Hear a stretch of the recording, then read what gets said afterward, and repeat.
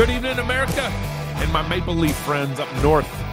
Some people call that northern Montana, but my teammates, Rod Martin and Pastor Rhett Burns, are joining me today to discuss Cross Politics' recent bar fight that we kind of got in. And I could potentially by the end of the show end up on the mat, with two Baptists pinning me down or just maybe a bloody nose and paying for the first round of drinks after the match. We'll see. So grab your best scotch or Dr. Pepper and enjoy this discussion and show.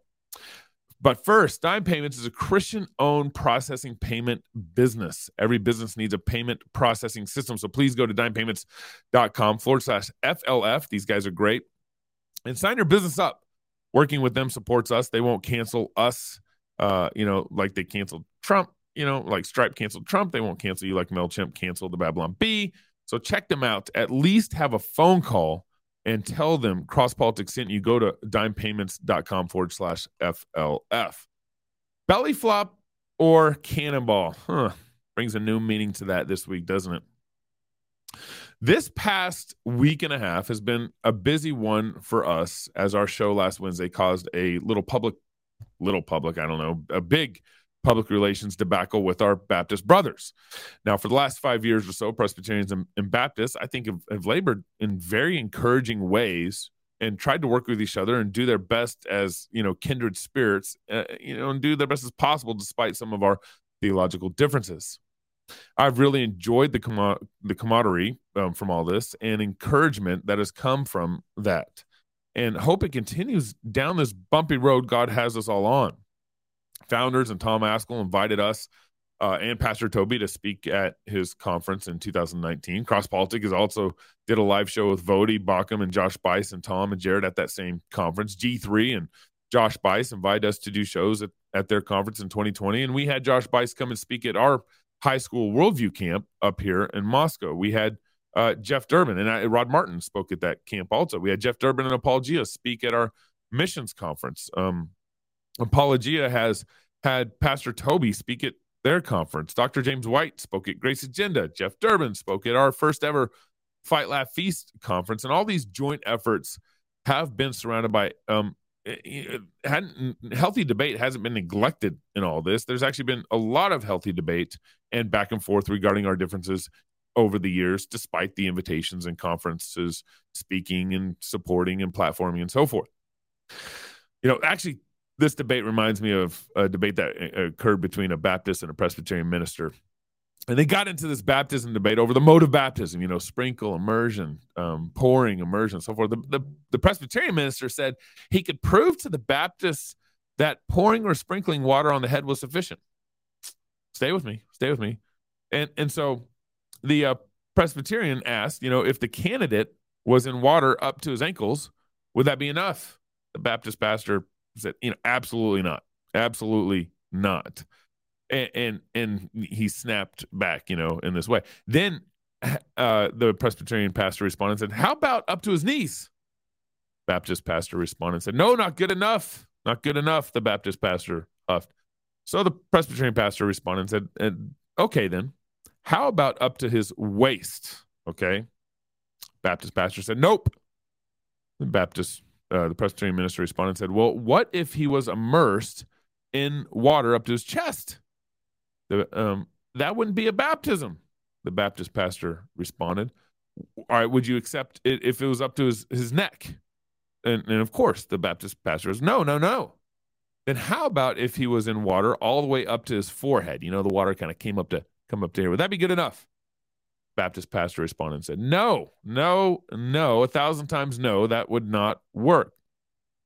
Well, then the Presbyterian responded, it's just as I said, only water that goes up, only water that is poured on the head indicates a legitimate baptism. There you go. So all this fellowship that has also included a good bit of debate has really been a genuine work of the Holy Spirit. I mean, I don't see how it could not. There's been a real joyfulness in this work with each other, a real desire for fellowship with each other. That's been true. And at the same time, a real genuine back and forth in debate that has arisen from all this, and still fellowship. It's been my prayer through all this last week and a half that this only spurs on greater fellowship joyfulness and a genuine back and forth here. So let me recap just for those who are tuning in, didn't see last Wednesday's show, didn't really see the debacle that was created and all this. Let me recap a little bit of the show here as I kind of adjust some of my notes of what's going on here. Hopefully this recap is sufficient, but go back and listen to the shows too. So the fireworks started on our show last Wednesday. The show titled From Slavery to Abortion to Transgenderism, the church led us to the trans movement. That was the title of the show. Our friend Jason Farley connected the current trans identity crisis to the radical individualism found in generic American Baptist culture. Having grown up in the South and after living in California for a couple of years, this made sense to me, and I agreed with Jason. Now, the backstage portion of the show, something that we generally reserve for club members, Jason went on to say that Baptists are the cause of the trans identity crisis. One of the rubs in play is that Chocolate Knox also closed out the first part of this discussion in the first show, telling Jason that he wanted to get to how our covenantal Baptist brothers might be connected to this generic American Baptist line of thinking. Obviously, you are hearing my summary here, as I mentioned, so feel free to go to the app and listen to the shows and hear for yourself.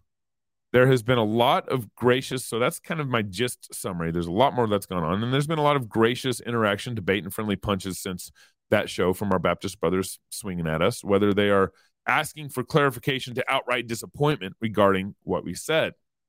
Now, let me say it here, that we do not believe our Reformed Baptist brothers are the cause of the transgendered identity crisis in our society for two reasons. First, our Reformed Baptist brothers were not the target of our definition of that radical individualistic generic American Baptist theology turned secular. We just didn't have them as part of that definition. And secondly, I tweeted this out, that we had friends like, James White in mind. We didn't have him in mind when we were talking about this, American generic Baptist a view of the whole issue. And because James White, my brother, gets the covenant better than a lot of my Presbyterian brothers.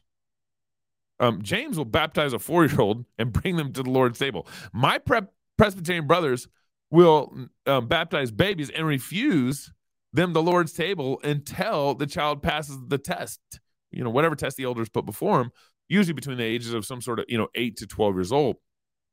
So James, in my mind, was not the target of our definition. We were talking about radical Baptistic, individualistic, view of identity, which means our Reformed Baptist brothers were not the target of our conversation. James, like I said, I think understands covenant better than my Presbyterian brothers. Let me say one more thing here about our show, and this is where I understand some things here. Our show is like walking into a bar and listening to 3 Presbyterians drink and talk with their friends. The joke that 3 Presbyterians walk into a bar and the bartender responds and says, "Sorry, we're only allowed to serve beer to people who are 21 years and older." So Presbyterians maybe could be a little mature a little bit on some of this bar fight stuff. So my point is, we are not a systematic theological podcast. That's not us. And so in this sense, I understand the frustrations of our Reformed Baptist friends who believe we said they were at fault for our current trans trends in our society. Our conversations are not always tight. Our transitions from leaving the show, as been pointed out, and going to backstage portion of the show does not always connect, and so forth. And so I ask that you would hear our clarifications and take them at face value. Now, to our discussion. My team of contributors include Baptist and Presbyterian. And so for today, I have just Rod Martin, who actually used to be on the executive committee for the Southern Baptist Convention, and Rhett Burns, who is currently a pastor in the SBC, joining us to have a kind of a free-range discussion on the fallout from our show from last Wednesday. From everything in between, kind of all the blog posts that have happened. There's just been a lot that's gone on since the fallout from last show. So thank you, Rod and Rhett, for joining us. And as I mentioned in our text before coming on the show, that speak freely as we kind of hopefully have a good conversation around all this. Now, Rod, I'm gonna have you come in first because I I've seen a couple tweets here and there from you, but I really don't. I maybe have a better understanding where Rhett stands, but I really quite don't know where you stand on this whole debacle. So I'd love for you to kind of just, fill me in where you're coming from and what your thoughts are on this whole situation. Well, I mean, honestly, I think a lot of people have talked about this. Tom Asheville wrote a good article on this. James White talked about this. I don't want to beat you guys up or anything.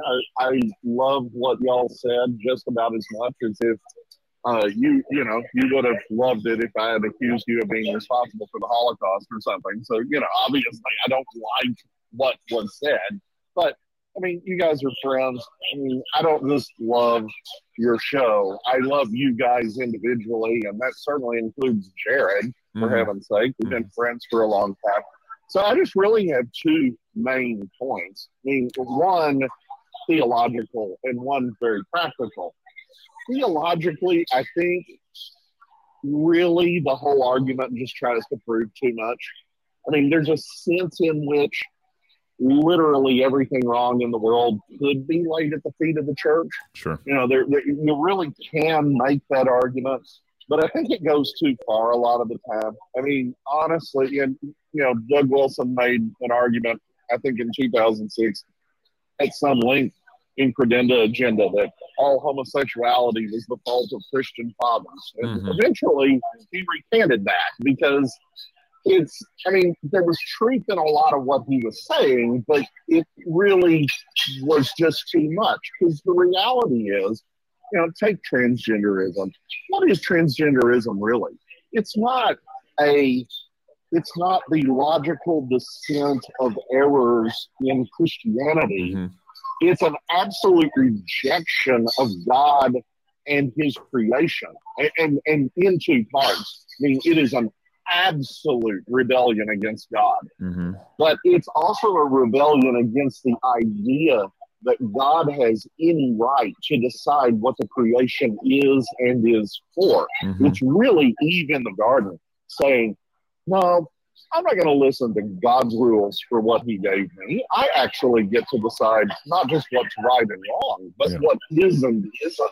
It's an even more fundamental rebellion than the normal ethical rebellion. It is a rebellion against the idea that there can be a definition of reality external to the person asserting it. And that's way beyond just some dumb thing some Christian group may say that leads down the slippery slope. It's actually just a fundamental rejection of God and everything having to do with God. So that would be my theological point. I think y'all were trying to prove too much. I think it's well-intentioned, but I think it just proves too much. And then the second thing is very practical. We are in a battle for Christendom. We are in a battle for Christian civilization. You guys have done a better job of working across the aisle than just about anybody I can point at. And I applaud you for that. I love you for that. I would just say what Ben Franklin said: we can all hang together, or we will surely hang separately. And, fighting each other right now over these things, it's the same debate we had at the beginning of the Conservative Baptist Network, where we're trying to deal with the rise of wokeness in SBC institutions. There were a lot of people there who were very adamant that the real fight is with the Calvinists. And I said, guys, come on, write systematic theologies at each other later. Right now, we need all hands on deck against something far more pernicious than anything you might think about each other.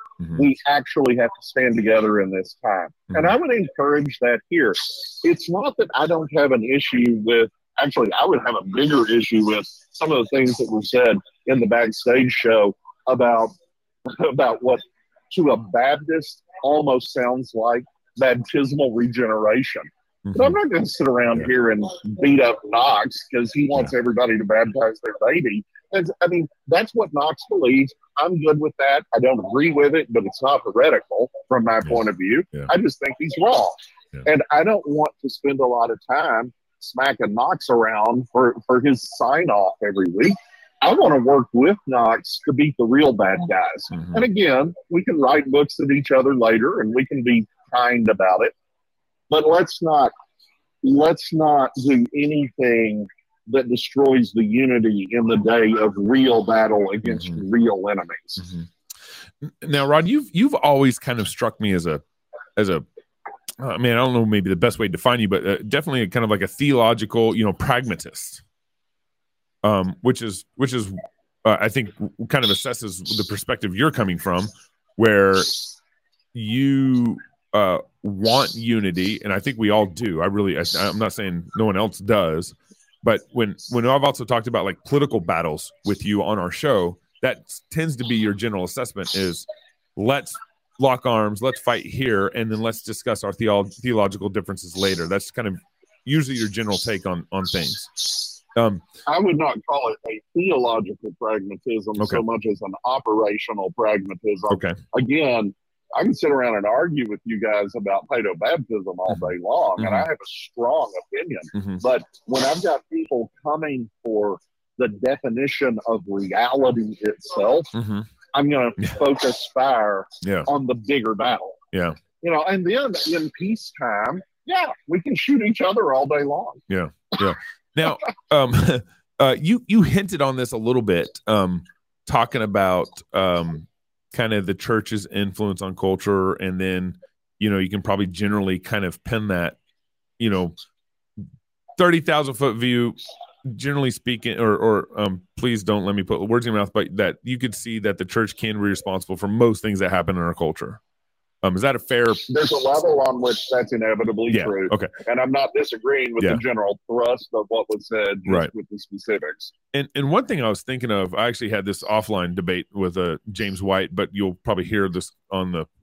Make sure you guys check out our show with James White that we had on Friday. I was kind of thinking about this a little bit, kind of the church's responsibility for culture, and if I walked into Corinth and it's just a straight pagan nation.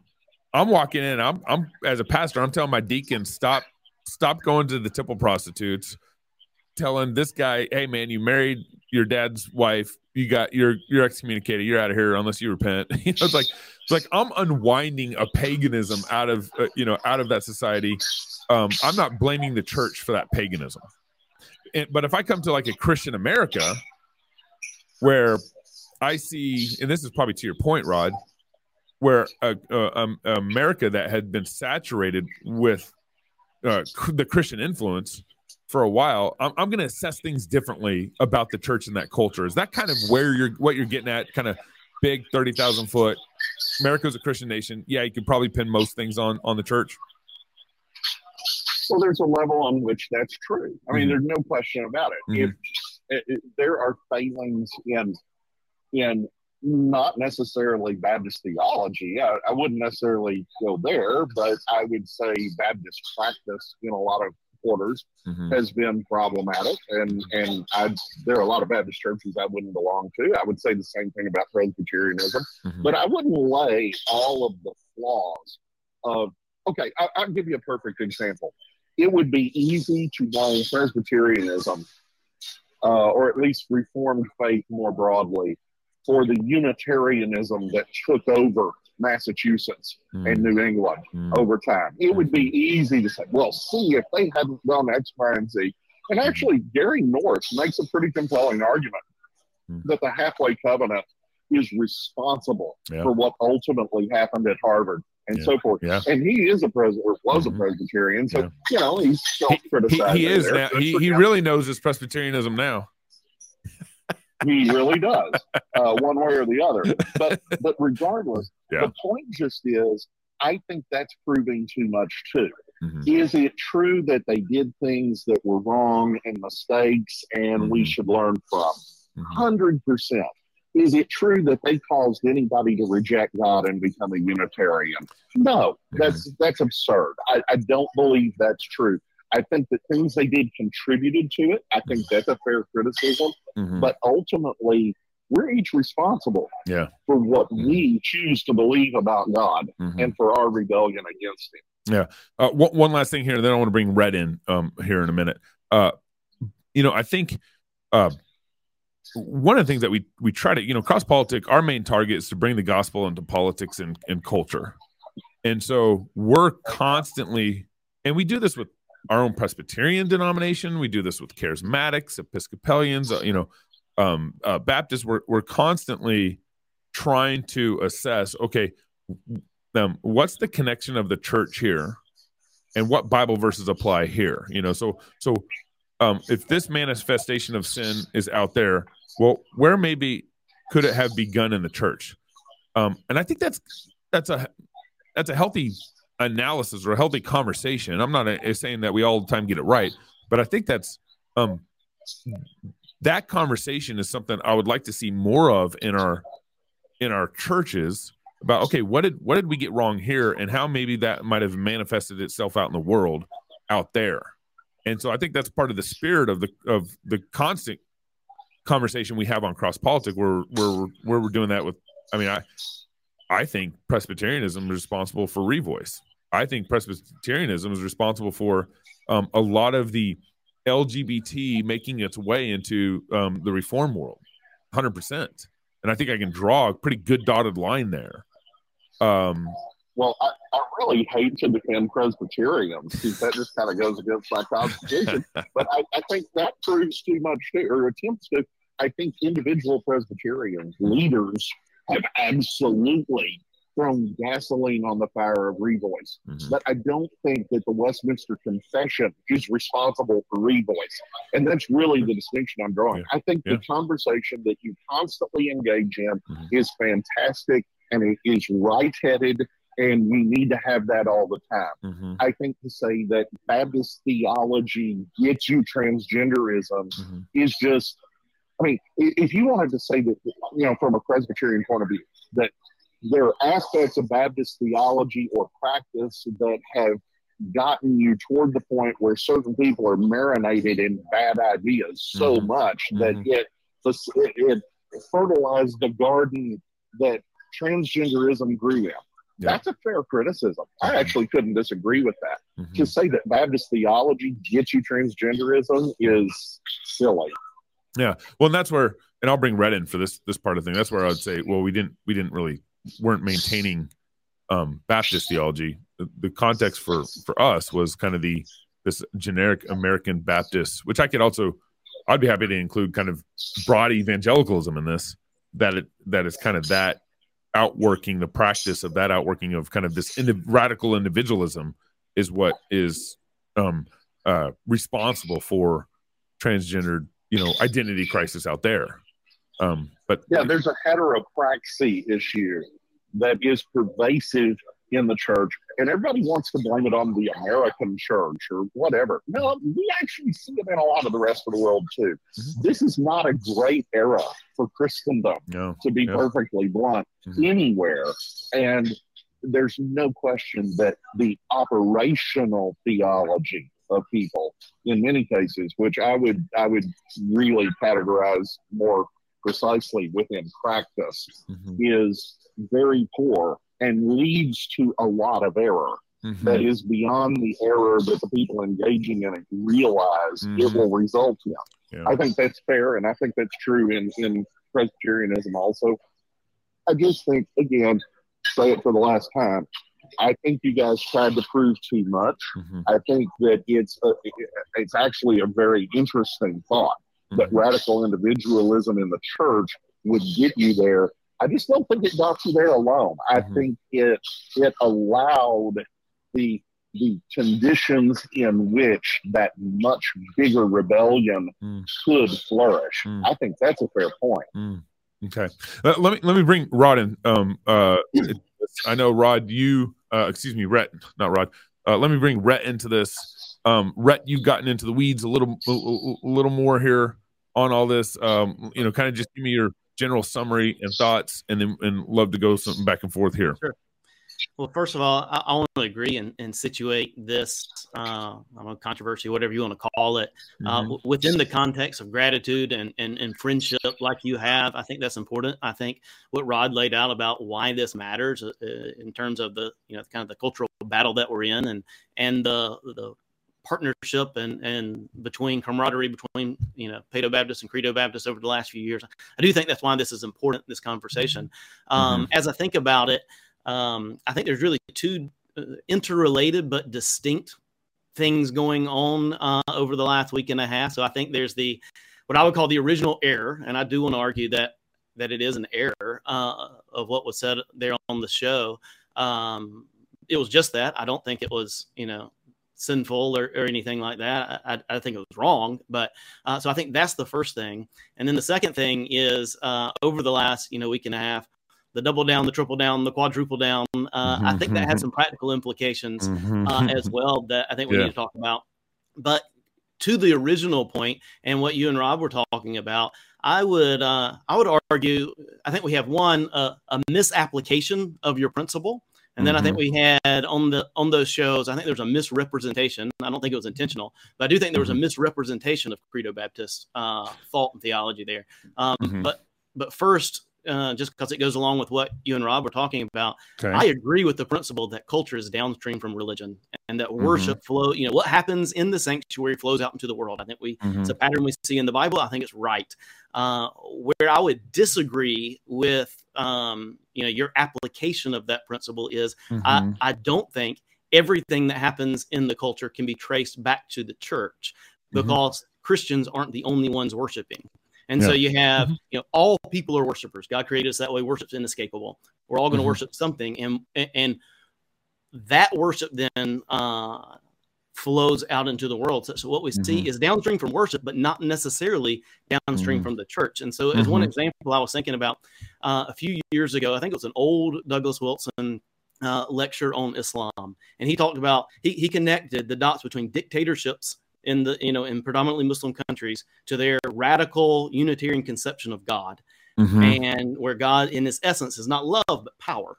And so he traces it back to that false worship. Right. And I think there's something to that. But what's not being traced there is you're not tracing the dictatorships and things that come out in Islamic culture to the handful of house churches in any particular Muslim country, because we're not tracing it back to the church, we're tracing it back to worship. And I think that's the principle.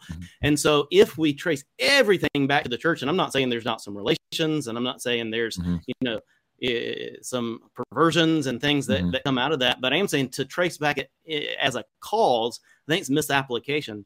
And, I almost hate to say it, but like that's the Russell Moore, David French playbook. Every Sunday essay of David French is blame the church. And I don't want to see you guys go down that route. And I don't think y'all go in the same way that he does. But the principle of blaming the church is one that I want to dispute and say, I think that's a misapplication of the principle of, worship flows to the world. Can I enter here? Enter here, Rhett? Don't forget your other point. If you need to write it down, don't forget it. Okay. I wouldn't necessarily also disagree with all that assessment. Especially as a Christian nation gets more and more pagan, I think the church loses that massive influence that it had and things get more and more pagan, and it's just a result of just outright rejection of God and pagan sin. So I wouldn't want to connect everything to the church as a church gets more and more pagan.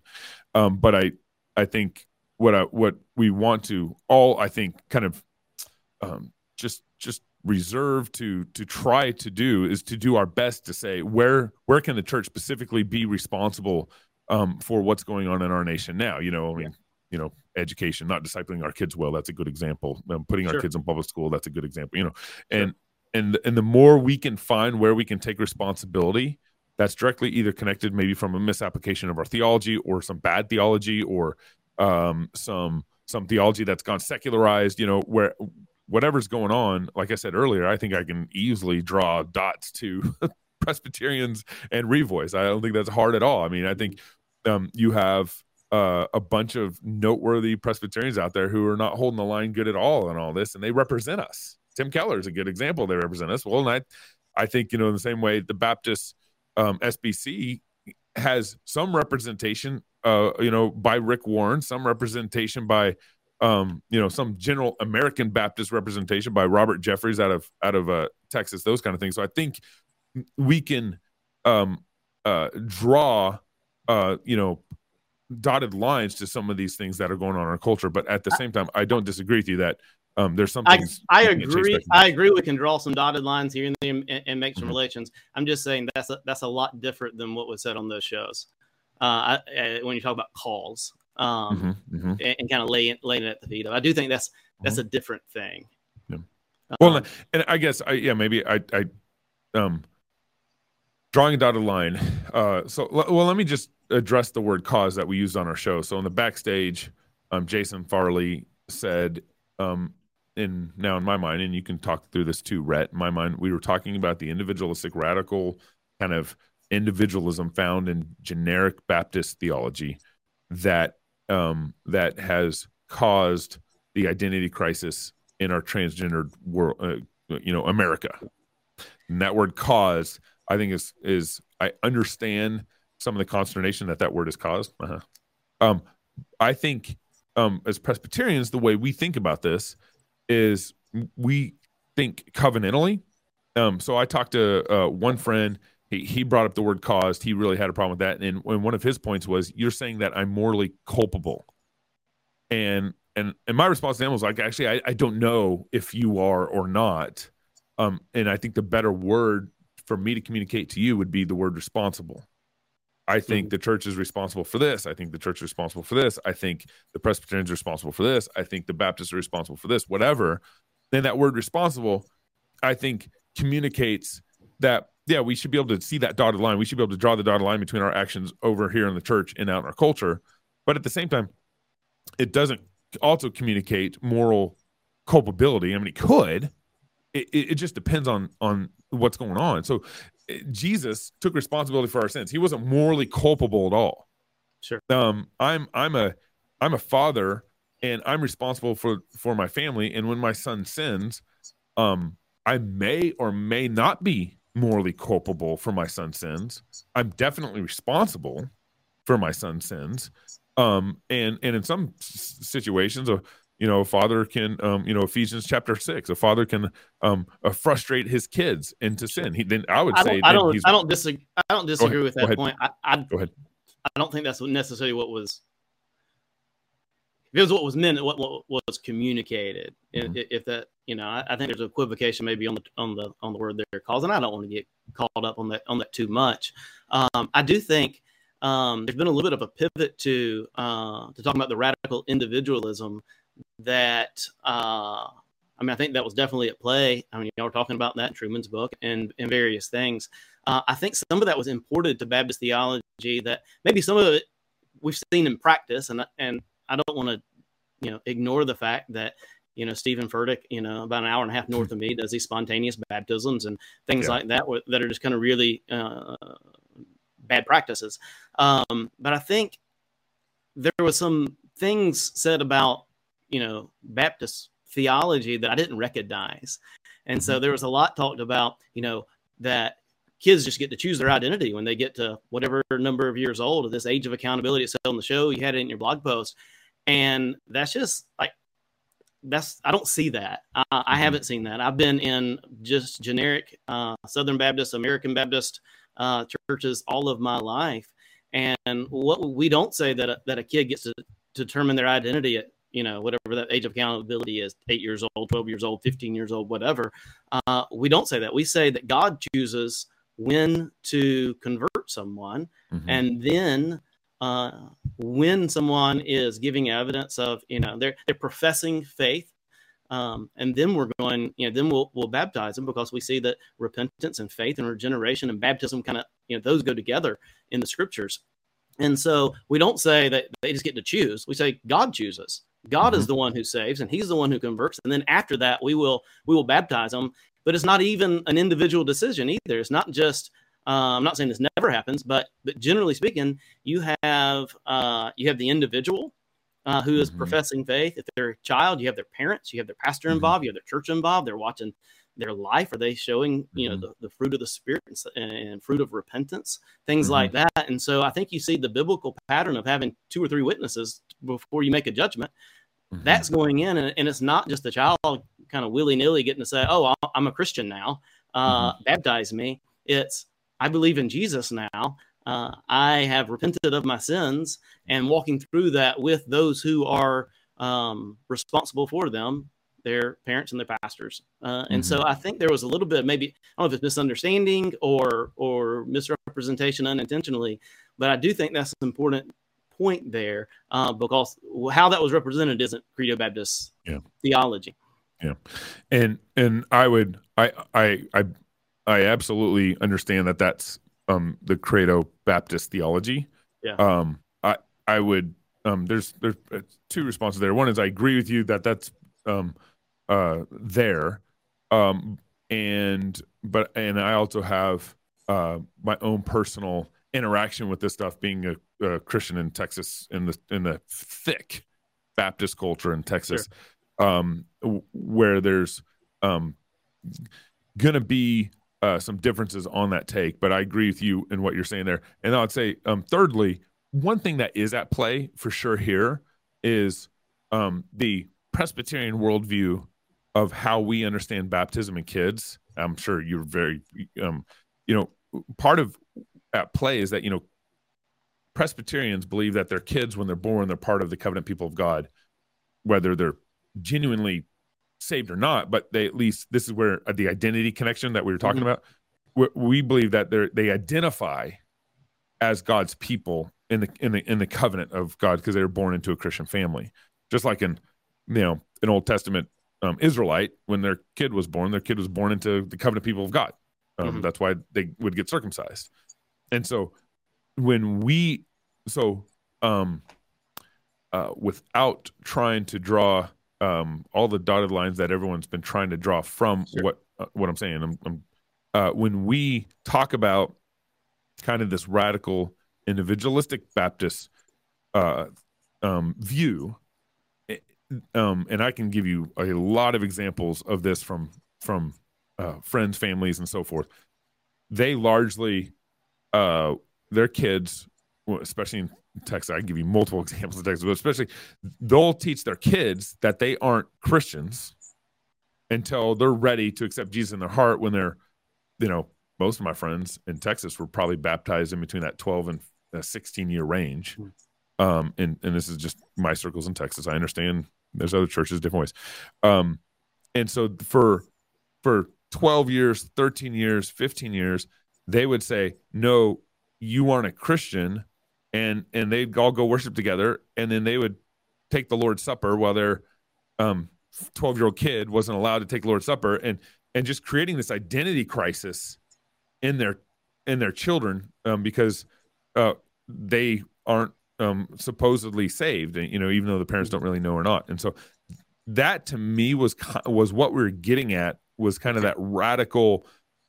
And now I got tons of Baptist friends also, especially on the Reformed Baptist side, where they're teaching their kids to pray when they're 6 months old. They're teaching their kids catechism when they can talk. They're teaching, it's like they're very different, even though they might have some of similar expression of believers' baptism between those two camps. They're far more covenantal on how they're raising their kids and viewing their kids than this other side that I was trying to clearly communicate, or trying to talk into, and then my blog post kind of, I hope, elaborated on that. So there's some worldview things there. Sure, 2 things there. First of all, if I understand things correctly, Texans cause transgenderism. Then, am I right? That comes out of Texas.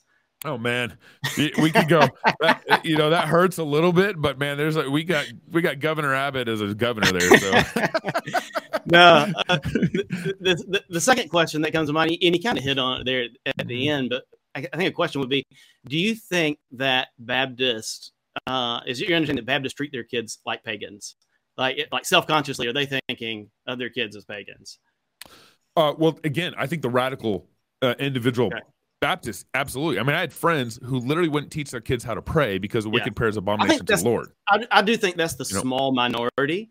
I think what you have the small minority who are kind of weird about that type of stuff. And honestly, I've never run into it. I've heard about it, but I've actually never run into that. I think you have then a little bit larger group that are your Reformed Baptists. And then you have your broad group that is just kind of, to use Jared's term from the show the other day, the loosey-goosey, and they'll baptize as soon as they say they love Jesus. And and 5 times in 5 years, every year they'll baptize again. And so, make sure we get this right. But I do think that I don't think Baptists, generally speaking, view their kids like pagans. I think most kind of that broad, that largest group are doing it unconsciously. I think you have others who are careful about what they're thinking. So here's how I think. I don't think of my kids as pagans. They're not baptized yet, but I don't think of them as pagans. I think of them as they are in a Christian family, and they are covenantally connected to one who is in covenant with Christ, their father and their mother. Right. And so I think we are thinking covenantally there.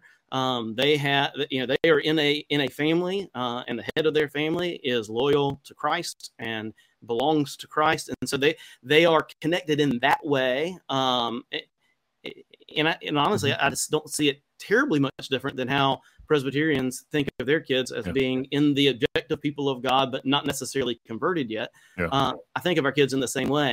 I think there's some people who do that are Baptists. I think others, they're not necessarily thinking covenantally in that way, because I think probably they haven't been taught to, but they're still thinking of their family as a Christian family and their kids as Christian kids. And sometimes in ways that are unhealthy, because they'll baptize unconverted 5-year-olds when they first say they love Jesus, and then they grow up and they're unregenerate, and we have those same problems. But I don't think that Baptists are really thinking of their kids as pagans and not Christians, and giving them that identity of belonging to a Christian people. So you kind of highlighted, I mean, we can always, kind of geographically layer the soil in each denomination, this denomination, and you kind of gave a little bit of the layering as, the small crazy group who we just mentioned wouldn't even teach their kids to pray. We can call that the small crazy group. I'm totally fine calling that. They wouldn't teach their kids to pray because they believe their kids aren't Christians, and they don't want their kids to be a wicked prayer that's an abomination to the Lord. That's the small crazy group, 100% there. Sure. And then you mentioned kind of the Reformed Baptist, which is bigger, and I agree with. And those are the brothers that we were not talking about in this. And then you mentioned the broader kind of unthinking Baptist world. And I actually, we were talking specifically about kind of the radical Baptist individualism, but I could throw a whole bunch of evangelicals into this camp too. This is just a very broad category, and I agree with you that they are genuine in how they're raising their kids, but the unthinking part is where I think the problem's at, because that parent who's God, Jesus, Bible, Friday night football. They're raising their kid the best they can to love Jesus, but there's this unthinking communication that's going on that I don't think most of the generic Baptist world understands. That's causing havoc in a lot of ways. So my Reformed Baptist brothers aren't part of this because, I mean, like I said, I can't tell you how many of my Reformed Baptist brothers where I'm going to their house and their 2-year-olds singing and raising their hands. I mean, it's great. It's covenantal, right? But this unthinking Baptist evangelical framework where your kids are born into your family, and then you go to church, and even your 8-year-old, whatever age, you can think of 7, 8, 9, 10, 11, 12, whatever. You as mom and dad, you go take the Lord's Supper in that church service, and you tell your kids, stay here. This meal is not for you yet. What do you think that kid is concluding in that moment? I'm part of mom and dad's family, but I'm not part of God's family. I must not be a Christian. So I think there's some unthinking things that some evangelical and broader Baptist parents are doing that are actually causing that identity crisis. They're communicating that they aren't saved, even though that maybe they believe they're raising their kid well in the church, but they're actually communicating that their kid aren't saved in all their kind of unspoken actions in what they're doing in the church. I don't know that they're communicating that their kids aren't saved. I'm thinking maybe they're communicating, one, the importance of believers' baptism. They're communicating the importance of regeneration and faith, of repentance, and they're communicating this idea of growing up into Christ and maturity as well. And so I'm just having a hard time making that jump from Credo Baptist theology and the more responsible versions of Credo Baptist practice. I recognize there's some unresponsible as well. I don't get that jump. I don't think that's there. I think what Rod said, that it kind of proves too much, is accurate. And so I think that's kind of where the rub is. I think you need to make that case a little bit better. I think I made a really good case for radical individualism being a problem, and I will amen that. I will clap for that. I will, I'm not going to argue with you on that. I think where the rub came in on those shows is you didn't title that backstage show "The Failure of Radical Individualism." You titled it "The Failure of Baptist Theology," and the entire lead up in the regular show, and I like Jason Farley a lot. Anytime I've listened to him on Unplugged, anytime I've read him back when we both wrote for the old blog when it first started. But every time Farley talked in that opening show and into the backstage, he either explicitly by naming Baptist or implicitly by description, he was talking about and connecting the dots between Baptist theology and the transgender crisis. Now, Jared, I think, tried to, he went off in some really helpful directions with, Truman and Lewis. And I think Knox tried to give Farley a couple of ways out, and you did as well, tried to soften it. But it was pretty persistent on that. And so that's why I think Baptists have objected. And that's why you mentioned earlier about some of Toby's posts, and I love Toby, and I appreciate, in his last post, he addressed me and Jeff Wright directly, and just flat out kind of directly said, he thought we were wrong. And I appreciate that. I think directness is kindness. And so, but I would return the kindness and say directly, I think he's wrong there, that we're, the charge was that we weren't exegeting that show the way we would scripture. But if I looked at the scripture passage and, everything was about Baptists leading to transgenderism, and with the one explicit statement in the middle that Baptist calls transgenderism, and the title of the chapter was Baptist, the failure of Baptist theology. Like, I would be right to make that conclusion that that's what was being said. I appreciate all the clarifications and all of that. I do think where the rub comes down on kind of the controversy part is on that kind of double down, triple down of, we were talking about this, but actually we weren't talking about these people, and we were talking about this, but we said this, and maybe some equivocation on terms. I think that's where the controversy kind of came to. And so I think that's where I think just acknowledging the error, or that, I would say it was an error, or, trying to prove too much or whatever else. If anything, what you're trying to say wasn't clear. I think some acknowledgement there rather than doubling down is where the controversy kind of goes away, and we can get back to doing our cultural warring together. Yeah. So was it, do you think it was clear in the first show that we were talking about radical, we used the specific term, American Baptist theology gone secular? Do you think that was clear that we weren't talking about Reformed Baptists in the first show?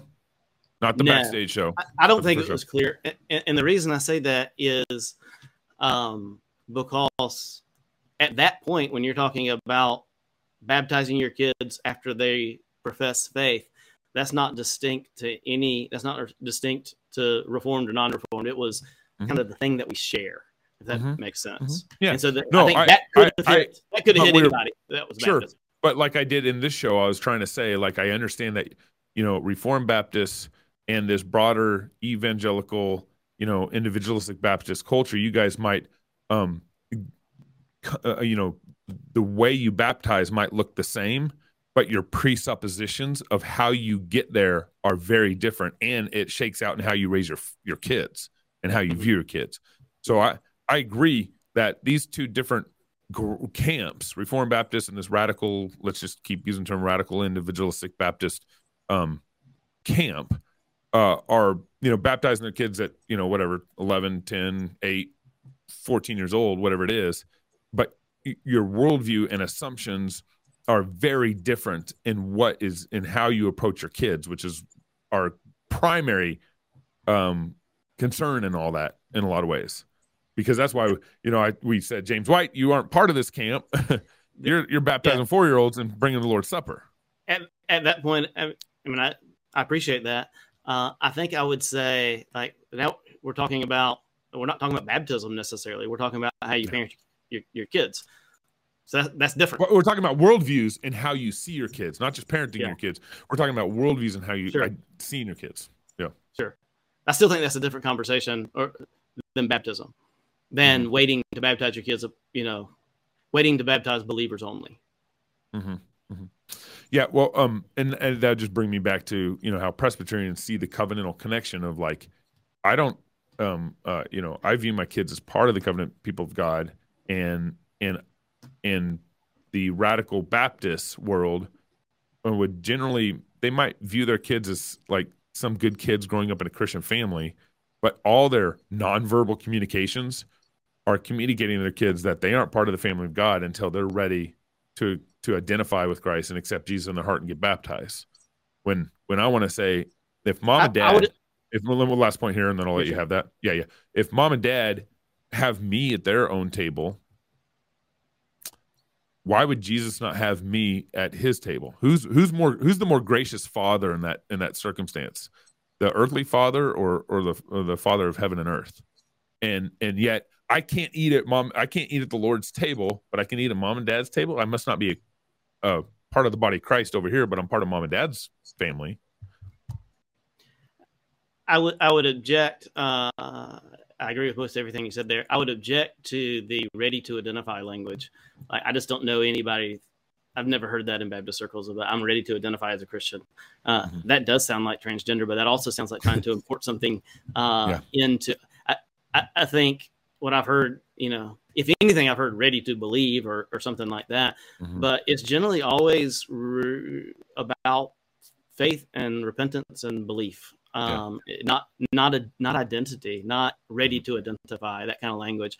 I could see if that was the widespread practice, then maybe you could even draw some straighter lines. I don't see that. I don't think that's right. Yeah. No, thank you. I'm gonna let you have the last word here. We've gone on long enough. Hopefully this is a blessing to those who are watching and coming in, but I'll let you have the last word here, Rhett, and then I'll close it out, man. Well, I would just say thank you for what you guys are doing with Cross Politics and Fight Laugh Feast in general. I think the way you guys have handled this particular controversy has been instructive and how to do it as far as being available, having this conversation. I know you guys have had other ones. I do think if we're going to, I don't say if we're going to move on, I think we're going to move on regardless together. I think I thought this would have blown over by now, to be honest with you. I thought it was done last Monday or Tuesday. I was kind of surprised when it kept going on. Yeah. I do think y'all are known for hard words. I think that the hard words that y'all ought to say is, we exaggerated, or we got it wrong, or it was unclear, something along that. I think some acknowledgement there. I don't think you need to come groveling and apologizing and repenting. I don't think there was sin there. I think it was an error. I think you got it wrong. And I think acknowledging in some of that, rather than, I think some of it got blamed on, Baptists being too sensitive or not able to take hard words. We're glad to take the hard words. I think it's the accuracy there that we're concerned about. And so that would be my encouragement to you guys is, those are some hard words. And so I would encourage you guys in that regard. But other than that, I have benefited, just learning a ton from you guys. I have some really good friendships here locally, because of my connection with Fight Laugh Feast. And so there's nothing but a bunch of gratitude, respect, and love from me. And so I appreciate it. Yeah. Thank you, Rhett. And thank you for the conversation and coming on, man. And for being a contributor to the team here. Sure. Just to address that last point, I do agree that our show can lend to sloppiness, because you're walking into a bar with 3 Presbyterians and their friends, And then also when we close things out and go to backstage, I agree that can all cause some sloppiness, some ambiguity, and some frustration sometimes for our listeners trying to figure out and pick up where we're at in that. And so that's why I think we needed to clarify and let everybody know this is what we meant. And so I just ask that people would believe our clarifications and all this. And I understand the sloppiness and what that can, how that can contribute to this frustration from my Baptist brother. So that'd be just kind of olive branch there on that side of things. So, well, I'm looking forward to Knoxville.